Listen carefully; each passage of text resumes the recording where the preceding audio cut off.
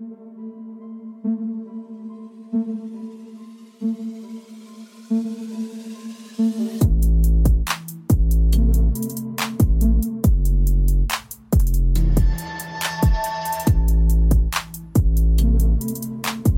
up, everyone? Welcome to the podcast. I'm your host, Isaiah Copon. It's March 27, 2023, and this is Lift and Learn episode 117. In this episode, I'll talk all about being more functional overall, and I think this episode is so important because if we're not moving properly, or you are moving but with discomfort and pain, that's something to take care of before you get into the more serious muscle building routines with those big compound movements. So in the first question, I'll talk about overcoming knee problems, and then in the second topic, I'll talk about improving shoulder mobility and stability, which are both topics that I have personal experience in, whether that be dealing with it in my clients and also in my own body. Before that though, I'll talk a bit about what I've been up to lately, and that might include fitness-related topics, and it might not. If you want to follow me, your host, on Instagram, it's isaiah.copon, and you can also check out my website, isaiahcopon.com. The podcast is on Instagram at Lift and Learn Podcast, on Twitter at Lift and Learn Pod, and also on Facebook. You can just search Lift and Learn Podcast. With that being said, let's get into it. If you're looking for an effective way to gain muscle without putting as much stress on your joints, then you might want to try doing slow negatives for your exercises. One of the easiest ways to make your workout more difficult isn't increasing the weight, it's actually slowing the reps down, specifically during the negative portion or the easier part where you stretch the muscle as opposed to the opposing explosive flexing that happens during the concentric part of the movement. So if we're looking at something simple like a barbell bicep curl, most people know what I mean when I say that, it's easy to visualize. So that means on the way down, during that rep, you slow it down. Don't just let gravity take it down, and then on the way up, yeah, you can explode up, but when you're lowering the weight down, slowing that part down makes the exercise more difficult, and there's a lot to gain there. You can also slow it down on the way up if you want, but for most people, slowing down the rep during the negative part of the movement will be beneficial because a lot of the times that's where people tend to rush the exercise, like let's say on a squat, just letting gravity take you down as opposed to going down nice and slow, controlling your movement and using those muscles instead of just letting gravity do most of the work. And it's not just for building muscle as well. If we're talking about longevity, you living longer with pain-free joints, this is a way you should train a majority of the time. That's because there's less impact on your joints, because you're not super focused on always increasing load. So yeah, safer for your joints, that means less risk of injury. And injuries are the biggest things that can demotivate you from exercise, or at least hinder your progress in the long term. Most people either quit altogether when they get an injury or take a lot of time off. You basically fall off the wagon after an injury because it is so demotivating at times. Performing your reps with a slow negative, you're also able to see exactly where your form breaks down, if there is any. When you're doing movements with a slow negative, you can see everything. And of course, form over weight, form over everything. You can see breakdown in form very quickly this way. Very quickly this way. I actually saw this from Squat University's page, and he was showing the benefits of slow eccentric squats and how they really challenge you. I'll link that Instagram post in the episode notes if I can find it again before I upload this. So anyways, I tried this myself, lowering for like a 20-second negative rep. I noticed that my weight would shift from side to side and my right side.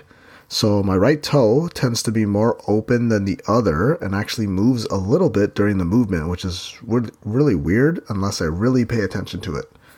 So doing your reps slowly, you can maintain form a lot better. Even going back to our barbell curl example, if you add load constantly, you'll get to a point where you start to get the lower back involved, just swinging up the weight. And with the slower reps, all that tension is where you want it, in the biceps, instead of using the lower back to swing up the weight. Perfecting the form is more important than constantly adding weight. There's more time under tension this way also, so your muscles are just more engaged throughout the whole rep of the exercise and through the whole set.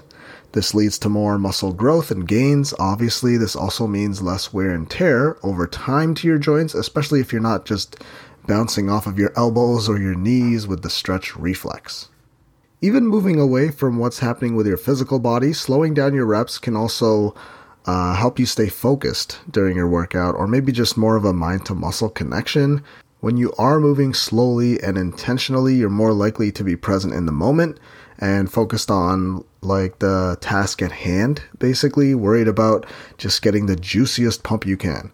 This can help improve your mind-body connection and can actually enhance your overall workout experience.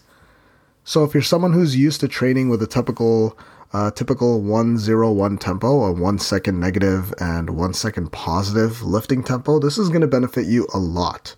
Slow down the negative, work on that mind-to-muscle connection, lighten the weight a little bit, stick to that for a few weeks, do a whole phase like that for every exercise, and then tell me how you feel. We're talking better longevity, injury prevention, muscle gains, which is important since you give your body some new stimulus to adapt to. So in terms of long-term health, this is something that everyone should try out, especially if you're someone new to lifting. Alright, so moving on from that. If you've been listening to the podcast for a while, or if you follow me on Instagram, you might already know that I've been running my own personal training business for a bit over 7 years at this point. It's been mostly online, post-pandemic. And for the past few months, actually, I've been having to adjust to a new job I've gotten. I'm proud to say that I'm now a full-time personal trainer at Movati Athletic, which is like an affordable but luxurious kind of gym. There's a bunch of locations across Ontario, Canada, some out in Western Canada also, so it's not exactly a household name like LA Fitness, but the company has been growing the past few years. I like the staff there, the people, the whole environment. Gym equipment is great, maybe a little bit small, but we got some good machines in there. I have so much more access to train clients in different ways. They have a sled there, different functional rooms, classes available. It's pretty cool, and it's been a good, refreshing start to my year. This might be the year where I actually learn how to swim, since I have access to that now, which is pretty awesome, but in the few months I've been there, I have yet to go to the pool or the sauna. More importantly, it's a new challenge for me that I'm ready for. The other trainers there I've already learned a lot from. They're great. Now that I'm constantly surrounded by fit-minded people, it's given me the opportunity to expand my own offerings, and I'm even slowly starting to expand my knowledge even further, that's for sure. So yeah, that's been the start of my year. This year should be a pretty important year for me overall, and I think Movati is going to help me tremendously when it comes to getting better at my craft, better at communicating with others too, and I'm able to learn from some pretty high-level trainers and managers, which is great. I've been there for a few months now, started at the end of 2022, but I didn't want to talk about it beforehand, get too ahead of myself. I've been waiting for myself to be more established there before talking about it, but yeah, it's been great so far. Our staff is great. Other personal trainers are easy to talk to, easy to bounce ideas off of. There's some really smart ones in there, some who have even more experience than me, who I can extract ideas from. I am one of the older ones there, but I don't think all of them know that yet, which is fine. The members there I haven't had a problem with. Everyone seems super friendly there, and I'm enjoying it so far. It's been starting to pick up lately, typically with how the beginning of the year usually is, especially January. I think I've been at the gym pretty much every single day, just getting my face out there. But yeah, I've enjoyed the past few months there. Everyone's super supportive when it comes to building up your clientele and your business, and everyone's willing to help others when it comes to the whole process. I've been keeping that one secret for a while, but now that's out there. I've even had some of my clients mention that they listen to the podcast too, which is super cool. Alright, so about my injury. So finger update. Dislocated my left ring finger, making life difficult right now. Slipped in the shower. It's embarrassing for a 32-year-old male who talks about doing movements to prevent falls when you're older. But yeah, I'm glad it was just my finger though. If I didn't catch my fall, I would have probably landed ribs first, which could have been worse. But anyways, managed to still get some workouts in this week. I think I'm more effectively challenging myself when it comes to exercises I can still do. Gripping is a bit difficult, so I've gone much lighter in movements where I have to grip. So for chest, I can't do free weights at all, which is very sad. But my gym is fortunate to have one of those flat plate-loaded chest press machines, and that works good enough. So if anything, gain's still continuing there because I'll just constantly get stronger on that in the meantime. The doctor did mention that I have a small avulsion fracture in my finger, but apparently it'll only take about a month to heal, so the training will be different for a few weeks here. It's been 2 weeks now, not too much change, like my finger's still swollen, so we'll see how it progresses. It's kind of starting to interfere with the golf season now that it is kind of getting warmer here, but at this point it's impossible for me to play or just grip anything. I did some light incline dumbbell curls because I can't grip weight fully. Legs and core are still good to go. Gotta push my focus towards that. So my squat should get a big boost this month. Doing my back though, that's hard to do because I can't grip anything. Deadlifts are impossible, not even gonna try. I can't even hold myself up for a chin up or even a dead hang. So that should tell you how much it's affecting me right now. So for that, one of the only movements that work are cable seated rows at like half my normal weight and just adjusting the tempo. So a really slow negative, high reps, whatever I can do to stimulate the back, and I have to do what I can with lighter weight to make it feel heavy. I can also do those straight arm, straight bar pull downs. Haven't done those regularly for at least a year, so I really felt sore when I did that the first time in a while.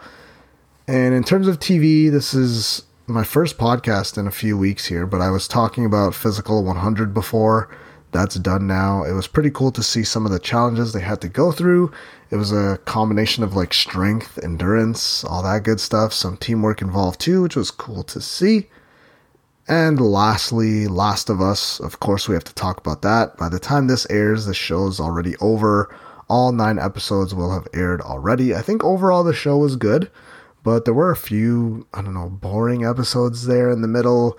But the 8th episode was a pretty good one in my opinion. I actually ended up watching how it played out in the game versus the show. And it was actually very close to exactly how the game did it, which is pretty cool to see. Keep in mind that I haven't played the game in a few years, so I didn't even remember most of these scenes, but I do remember that part with David at the end. That was like a boss fight in the game, so that was pretty cool to see. And my best friend showed me the behind the scenes of the show, which is also available to watch too. Again, that was, pretty cool to see some of the actors and some of the people behind the makeup and all the stuff that goes on. Like, pretty insane. Question 1. How to overcome knee problems. Knee problems are a common issue for many people, especially as we age or engage in physical activity. In order to overcome knee problems, it's important to understand why they occur, so why they happen, and what steps to take to manage and or prevent them. One of the most common causes of knee problems is osteoarthritis, which is a degenerative joint disease that can result in pain, stiffness, inflammation in the knee joint. Other factors that can contribute to knee problems are overuse, injuries, and improper alignment. Knee problems could also just mean some nagging knee pain that develops over time, even if you haven't gone through some kind of traumatic event or serious injury or past surgeries. To overcome knee problems, there's several strategies that can be effective. First and foremost, it's important to maintain a healthy weight. That's because if you're heavier, that's simply just more weight and extra stress on your knee joint. If you're overweight, that's just more work for your knee, or that your knee has to deal with when it comes to doing literally any kind of movement. If you find yourself in this boat, what will help the most is just regular exercise, like low impact activities. That could be biking or swimming. I don't mean doing box jumps. That's one of the worst things you can do, and trust me, I've seen people do this. Exercise will also help to strengthen the muscles around the knee and improve flexibility and range of motion, because I'm all about keeping your joints healthy for the long term. In addition to all that, using proper form and technique during physical activity can help to prevent knee problems from happening in the first place. This might involve wearing proper footwear or modifying activities that place excessive strain on the knee joint, But proper form should be first and foremost, and if that means regressing in your squat form, maybe using a TRX or box squats instead, do it. Fix your form before you start to lift heavy. If you have serious knee problems, you might have to look into physical therapy, maybe even surgery in severe cases. Regardless, try what you can fix on your own too, and it's important to work with some kind of professional to fix the root cause of the issue without needing surgery, of course. And if you want to bulletproof your knees, there's a bunch of ways to do that. A few of my favorite exercises for the knee are things like knee circles. You got the step ups. That's one of my favorite ones to use for clients. Such a basic movement that helps with everyday life and builds a good amount of muscle right around the knee. So the quads, the hamstrings, and glutes work a lot for that movement. There's toe taps in a circle or heel taps from an elevated surface. That's a great one. That also helps with being able to get into a pistol squat, which is an advanced single leg squat. But if you can do one of those, your knees and your leg strength are far and above most people's strengths. Jumps with a soft land, if appropriate, that would be beneficial. Towel or band stretch out the hamstrings, calf stretch, same position. You can even do tibialis anterior band pulls, which can be great because there's not a lot of exercises targeting that tiny muscle in the front of your shin. An easy stretch should be, or it would be, like lying down on your side, bringing your leg back into a quad stretch. Should you avoid squatting if you have bad knees? In most cases, no. I think you should always work towards getting a better squat, just working on it over time, practicing it properly, strengthen the areas and muscles around the knee. And people may say squats are bad, but it's actually great for you if you're constantly working on getting stronger in those positions because it works the knee joint and the important muscles around it. To sum it all up here, overcoming knee problems requires a multifaceted approach that takes into account prevention and management strategies. The best thing you can do for yourself at the end of the day is to make healthy lifestyle choices, working with healthcare professionals as needed. There's a lot of information out there on YouTube or, just the internet in general when it comes to knee mobility, but because of that, you might not know which one works and doesn't work for you. I think it's a good idea to at least try to rehab the area yourself, educate yourself a little bit, and figure out what could be the problem. So try out exercises that work on the area and surrounding areas, and you should be able to come up with 3 to 5 exercises, maybe mobility drills that could help you, especially when it comes to maintaining healthy, pain-free knees for the rest of your life. Start small and be smart with it. Question 2. How to improve shoulder mobility and stability. I know from personal experience that the shoulder is one of those parts of the body that you want to take care of. An injury there, especially a major one, affects your day-to-day life in such a big way. This is an important area to fix because of how much our shoulder does throughout the day and the range of motion that it's responsible for. It's a ball and socket joint, which means it moves through all ranges of motion. That's what I tell all of my clients, because we all have to work or continue to work on shoulder mobility to a certain extent. Shoulder mobility and stability are essential for a wide range of physical activities, from lifting weights to throwing a ball. If you're looking to improve your shoulder mobility and stability, there's several exercises and techniques that can be effective. I know all about this one because I dislocated my left shoulder not too long ago. Well, actually it was 2 years ago now, but that was a long process for me, but I learned a lot when I rehabbed it by myself. So I'll list some of the exercises that helped me through that. Keep in mind, when I had started my whole rehab process, I couldn't even lift my arm to about 25% of a lateral raise. So it was really a started from the bottom kind of time in my life there. So let's get started into some exercises that I think will benefit most of my listeners on here. Personally, a kettlebell bottoms up press is one of my favorite exercises to use. That's been very effective the past few years, using that one with clients. In terms of working on stability, this is a great one because having that kettlebell upside down, whether you're doing a static iso hold or actually pressing it up, any slight movement off track causes that kettlebell to get wobbly, forcing those smaller shoulder stabilizer muscles to work overtime, basically. Something you won't get from doing typical dumbbell shoulder press work.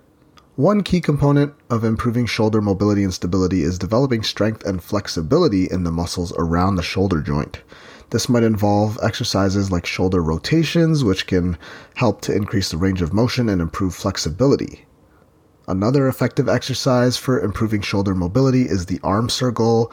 This is where you just stand, have your arms out, and just make circles with your arm. It's a good idea to start with smaller circles and then gradually get bigger. This one's simple and it can help to improve shoulder mobility and flexibility in the shoulder joint, and I always do this one as part of my daily warm-ups for me and my clients. In addition to exercises that focus on mobility and flexibility, it's also important to work on building strength and stability in the muscles that support the shoulder joint. This might involve exercises like the shoulder press or the push-ups.